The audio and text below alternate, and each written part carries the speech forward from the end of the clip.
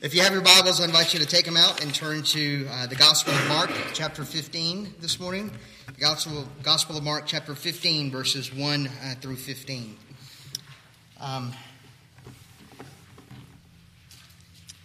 There's a saying that I think about sometimes, and it took me a long time to figure out what it meant.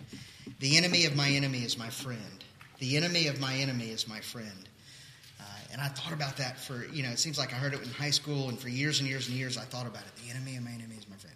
What does it mean for the enemy of my enemy to be my friend? Well, it essentially means this, that if you are united with another person with a common enemy, all of a sudden you can work together. And that's essentially the story of almost every single war that this world has ever seen. It brings allies together, united against a common goal, allies that otherwise would not be able to work together. That was what happened in the Revolutionary War.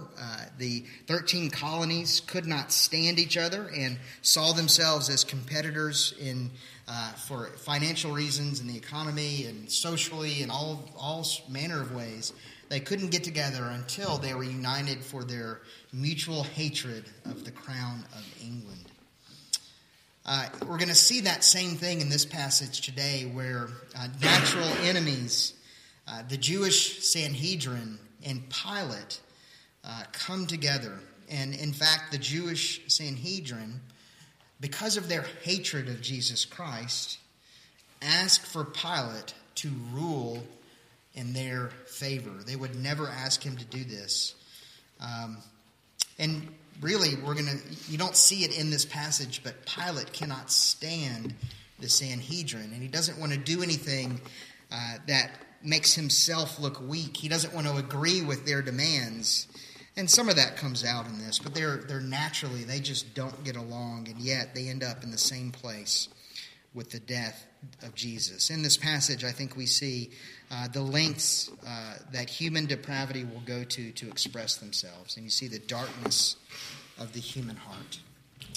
So let's read this together. I invite you to read along as I read it out loud. Mark chapter 15, verses 1 through 15. This is God's good and kind word for you this morning. And as soon as it was morning, the chief priests held a consultation with the elders and the scribes and the whole council. And they bound Jesus and led him away and delivered him over to Pilate. And Pilate asked him, "Are you king of the Jews?" And he answered him, "You have said so." And the chief priest accused him of many things, and Pilate again asked him, "Have you no answer to make? See how many charges they bring against you." But Jesus made no further answer, so that Pilate was amazed.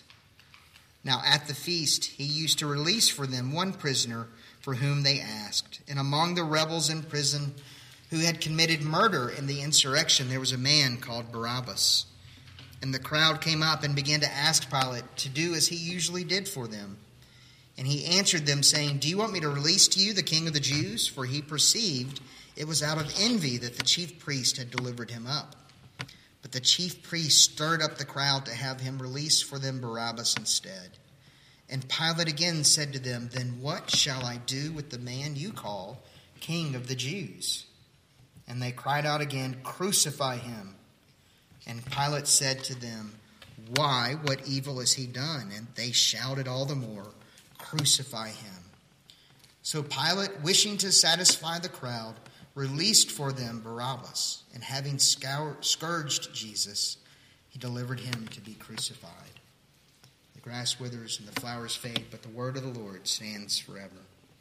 Let's pray and ask for God's help in understanding this word. Pray with me. Father, we thank you for giving us this word, and for even the depravity that it shows us. Father, we pray that you would use it to expose the depravity of our own hearts and show how sinful we truly are. Lord, I pray that through that we would see just how great your love for us is in giving yourself through your Son, Jesus Christ. And we pray these things in his name. Amen. So we're going to see this passage in three ways this morning. First of all, we see the commander's court. Secondly, we're going to see the crowd's choice. And then thirdly, the cruel cross. So first, the commander's court.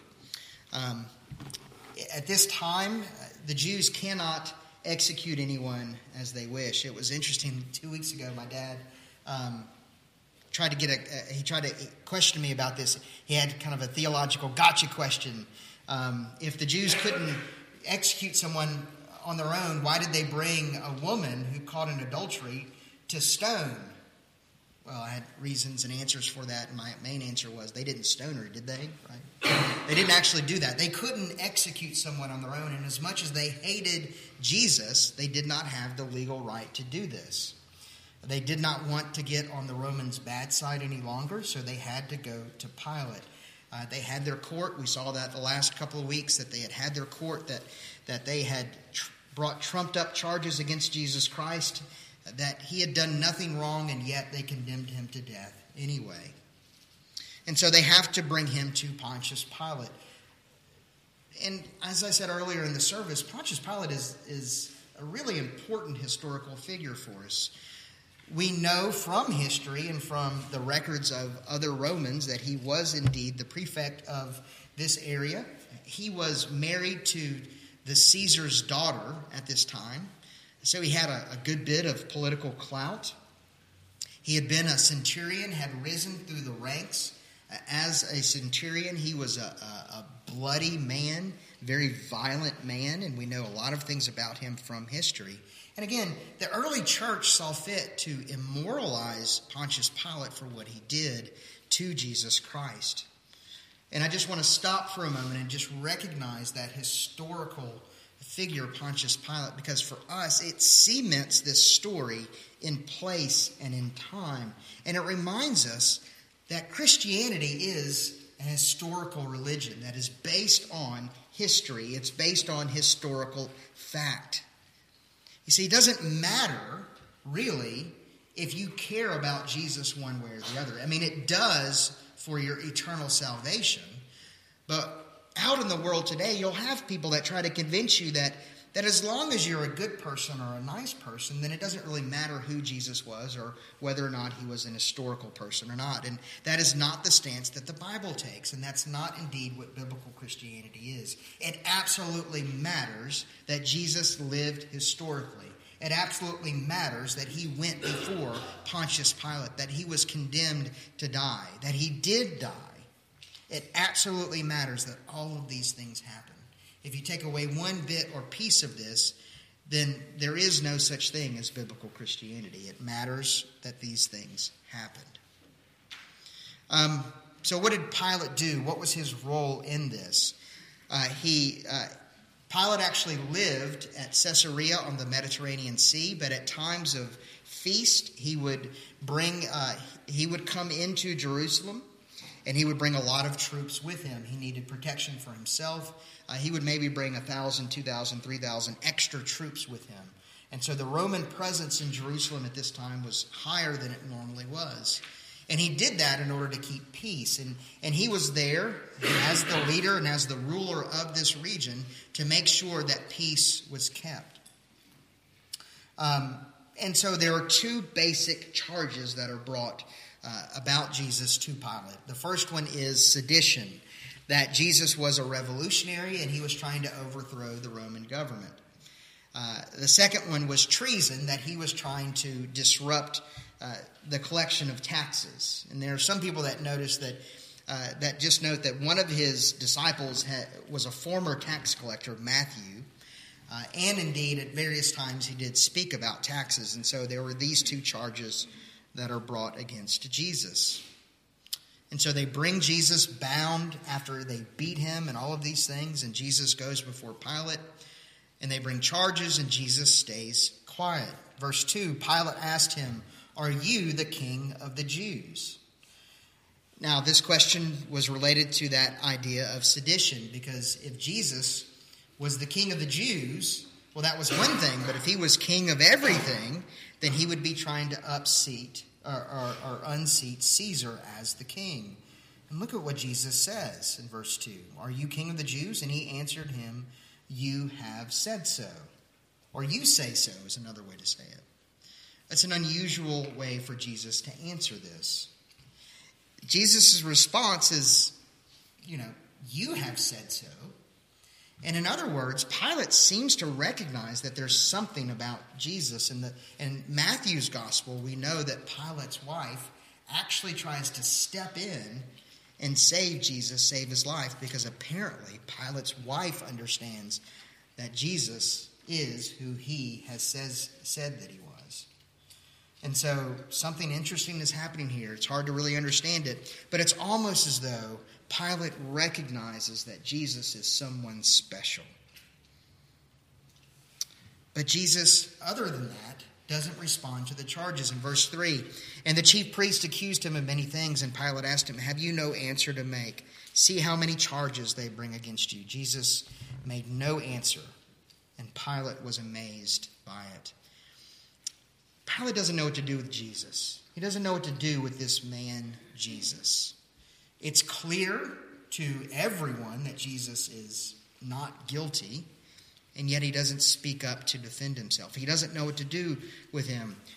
One of the things that we do with Alexander, and one of the things that all of you did if you had children, you received toys, or you got them toys that were all about putting shapes in their right places. And that's one of the first things that we learn to figure out which shape goes where.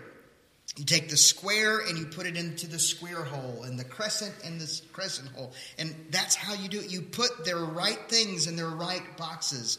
And we learn from a very early age to put people in their correct boxes. You put them where they belong. But Pilate just can't quite figure out where to put Jesus, because Jesus will not be put in a box. See, Jesus isn't physically dangerous. As we're about to see in a moment, Pilate had no problem arresting and killing rebels who were dangerous. But Jesus wasn't dangerous. Jesus has no one, except for those 12 men that were following him that have all deserted him. He has no one really to give him any backing. He's not a threat in that way. Jesus is not a threat in any traditional way. And so Pilate doesn't know what to do with him. And so this question that he asks in verse 12, and Pilate again said to them, what shall I do with the man you call King of the Jews? That really is the question that not just Pilate needs to ask, but we need to ask. What do we do with Jesus? You see, Jesus refuses to be put in a box. He is unique. He is not like any other man that has ever lived, because he's not merely a man. He is unique. You need to decide what to do with Jesus as well. What should you do with Jesus? If you pay attention, he's a threat to you. Because Jesus, as king and ruler and creator of all things, demands not just neutrality, but he demands everything about you. He's a threat to your independence. You see, you can't do what you want to do if Jesus is your king. You can't be self-sufficient if Jesus is your king. You can't be who you want to be. You have to submit to Jesus. So what are you going to do with Jesus? Pilate doesn't know. What are you going to do with Jesus? Secondly, we see the crowd's choice in verses 6 through 14. Pilate is now caught between a rock and a hard place. He doesn't want to put Jesus to death. He doesn't have any reason to do it. And as much as the Romans were ruthless, they recognized that they couldn't just kill people if they wanted to. And so Pilate can't really do that. But he doesn't want to upset these Jewish leaders. He doesn't want a mob to break out, or for a riot to break out, or anything like that. And constantly at this time, the Jews were giving the Romans lots of problems. That's one reason why there were so many guards and centurions there in Israel at the time. So what do you do? What do you do? What do you do with Jesus? What should be done? And Pilate doesn't know. So he has this solution. He says, I know what I'm going to do. I have this tradition. And every year about this time, I release a prisoner to them. So surely the crowd is going to know what to do with Jesus. Surely these people are going to know exactly what to do, and I can get off the hook here.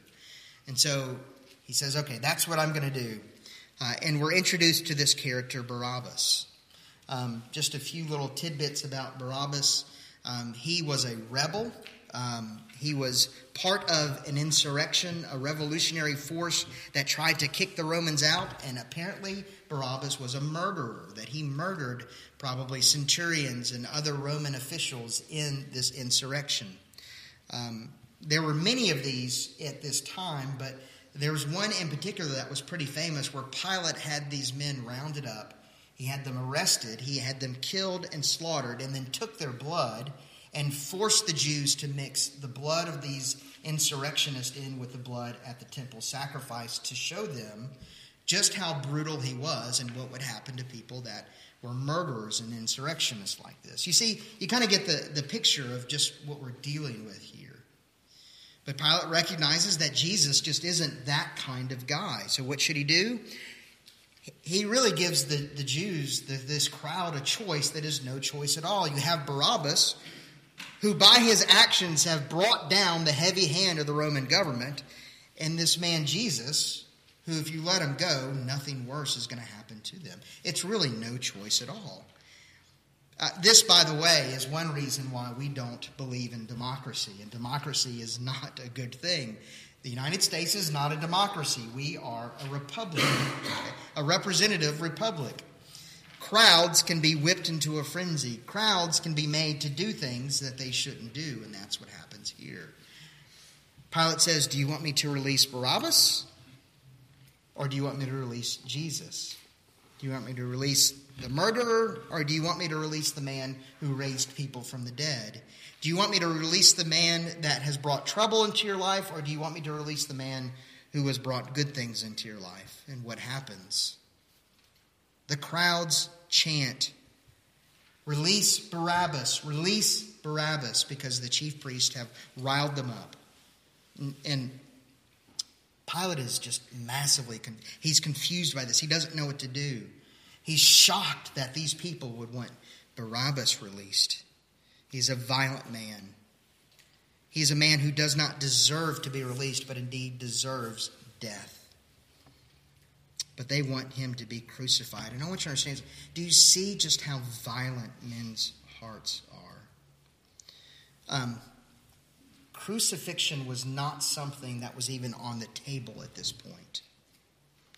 Crucifixion was reserved for the worst of the worst criminals, and was reserved to make a mockery of individuals.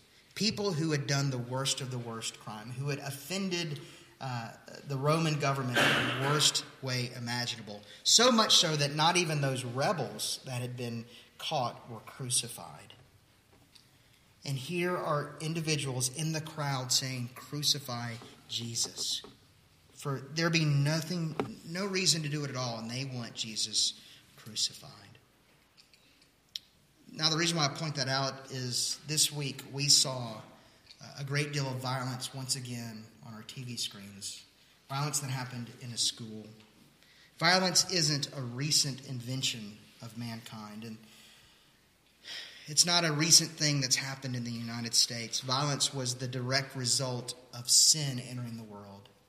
Murder happened as soon as sin entered the world in Genesis chapter 4. And what I saw interesting this week, and you saw this as well, and you participated in this, many of you, inevitably whenever school shootings happen or any kind of mass shooting happens, what happens? Immediately, you have people on either sides of the political spectrum that start shouting, and one side says, guns are the problem, and we need to eliminate guns, and if we just eliminated guns, then everything would be okay. And then on the opposite side of it, people say, well, no, guns aren't the problem. People are the problems. And in fact, guns are the solutions. And if we just had more guns and more people with more training, then we wouldn't have these problems. Well, that's a left solution and a right solution. I don't know where you fall on that, and that's fine. But then, on top of that, there was what I'll call a supposedly Christian solution to it. And the Christian solution is, we just need to get God back into the schools. And the reason why these things happen in schools is because God isn't there. And I just came this week after seeing all of these different debates happening, all these things, and my own heart being challenged on this. The reality is that violence isn't a new thing. that putting God back into the school actually won't solve anything, because unless Jesus Christ is in the hearts of the students where God is at the schools, then none of this is going to matter. None of it is going to matter. We don't merely have a problem with guns or a problem with violence. We have a sin problem that seeks to kill and destroy because our hearts are bent on killing and destroying. We have a deep, dark problem. So what's the answer? What's the answer? They need to receive Jesus in their hearts as well, but they can't see it. They don't want anything to do with him, and so they yell, "Crucify him, crucify him." So we see the crowd's choice. Finally, we see the cruel cross in verse 15. Again, the cross wasn't even on the table, and they say, "We want to see Jesus hung to a cross, nailed to a cross, stripped naked and bare and exposed. That's what we want." There's no greater shame in the ancient world than nailing someone to a cross. It was fully intended to destroy every shred of the image of God in an individual. I just want you to see this. Pilate goes along with it in verse 15. Pilate wishing to satisfy the crowd. Pilate wants to satisfy the crowd. He wants to appease the crowd. He wants to appease his bosses back in Rome. He wants to do the right thing, and so much of that means that an innocent man is going to die. What does the crowd want to satisfy? The crowd wants to satisfy their bloodlust. They want to satisfy their desire and their need for violence. And the Sanhedrin wants to satisfy their need for power. That's why this was all going on in the first place. They needed power. They needed to feel important, and Jesus got in the way of that. In this, there is an unwitting proclamation of the gospel of Jesus Christ. You see, what's happening here is Pilate offers a guilty man for an innocent one. And because Jesus literally stood in the place of Barabbas, we see the gospel proclaimed to us. The cruelty of the cross means that the righteous dies for the unrighteous. The guilty one is set free. The righteous one dies. I want you to understand something. We might look at this and recoil again and say, how can anything good come from this? But unless this happens, there is no good that will come. It's an amazing thing to see this, that this is the means that God uses to redeem a people for himself. Now, when I was about 15 or 16 years old, I was volunteering my time at Vacation Bible School at Plains Presbyterian Church. And one of the things that you do in Vacation Bible School that everybody loves are the skits. And I was on the skit team. And they came to me and they said, "All right, Kelly, you're going to play Barabbas. You're going to be Barabbas." And I thought, Barabbas? I don't really remember who Barabbas is. Richard Bailey said Barabbas was the man, the murderer. And so he said, "Kelly, this is how I want you to play Barabbas." They put a robe on me, one of those like old kind of style robes. And I remember it so vividly because it smelled terrible. It apparently was a robe that had been used for about 50 years at Plains Presbyterian Church that I can guarantee you they're still using to this day. So it still smells probably just as bad as it did when they put it on me. And so they put this robe on me, this old ratty, tattered robe. And they bound my hands with some ropes. And they said, "All right, so you're going to be bound. And what we're going to do is we're going to have somebody play Pilate." Richard Bailey probably played Pilate. He stood in the middle, and then somebody was there playing Jesus. Probably was Stuart Mills or Kyle Peretz, one of the good guys playing Jesus, you know. So you have us there, and they said, "Okay, Kelly, here's what you're going to do. We're going to have the children in the crowd make a choice between Jesus and you to show them what happened." So I said, "Okay, what's going to happen?" So we go out, and Richard says, "Okay, who are you going to choose? You have this day. You can choose Barabbas or you can choose Jesus. Barabbas is a murderer. Jesus raised people from the dead. Who do you want?" And all the kids said, "We want Jesus. We want Jesus." I was like, oh, great. Even the guy that's supposed to be chosen as a teenager, I wasn't chosen for anything. I couldn't even be picked for that, right? But anyway, I was sitting there, standing there in front of everyone, and then eventually they convinced the children to choose Barabbas instead of Jesus. And it was just a skit. It was just a way to illustrate what happened, that a guilty man was chosen instead of the innocent man. This week, as I reflected on this and remembered that I played Barabbas, the reality is that I was playing a part back then. But I wasn't just playing a part. You see, I am Barabbas. I am the guilty man that deserves death. And Jesus went to the cross so that I would not have to die. It's surreal for you to realize that it's not just that this man was chosen, but that through faith in Jesus Christ and the gift of God, that you are let go from your sin, that you are released, and Jesus took your place. It's an amazing thing to think about, and more than that, that this isn't just an accident of history, but Jesus did this willingly for you, that he went to the cross, he bared your shame and your guilt, so that you could come to church and sing praises to him, so that you could stand before God completely free and vindicated. I hope and pray that he has taken your place this morning. Let's pray.